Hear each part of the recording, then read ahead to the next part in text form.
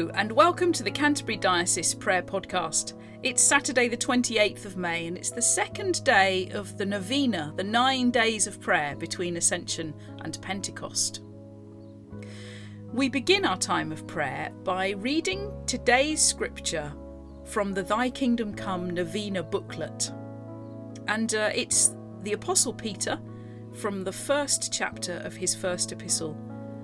And it's verse 12, and he's writing about the prophets, and he says this: "It was revealed to them that they were not serving themselves, but you, when they spoke of the things that have now been told you by those who have preached the gospel to you by the Holy Spirit sent from heaven.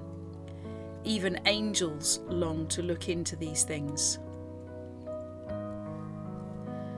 As we ponder those words and carry them into today, let's reflect on the question, where is the Holy Spirit at work in me and around me today?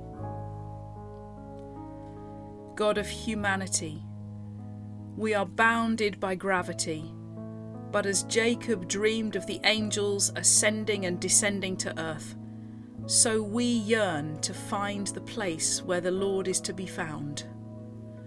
Uncover our desires and bring us to the place where we find meaning in our lives, leading us to the gate of heaven, upheld by your strong yet gentle hand.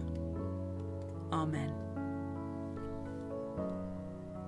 We join with the Worldwide Anglican Communion today to pray for the Diocese of Luapula in the Church of the Province of Central Africa. Lord, in your mercy, hear our prayer. We close our time of prayer with the collect from our Keep Praying Easter prayer card. Jesus, bread of life, you were broken that we might be filled. In your tenderness, break open our lives so that we might overflow with gifts of grace for a broken world. Amen.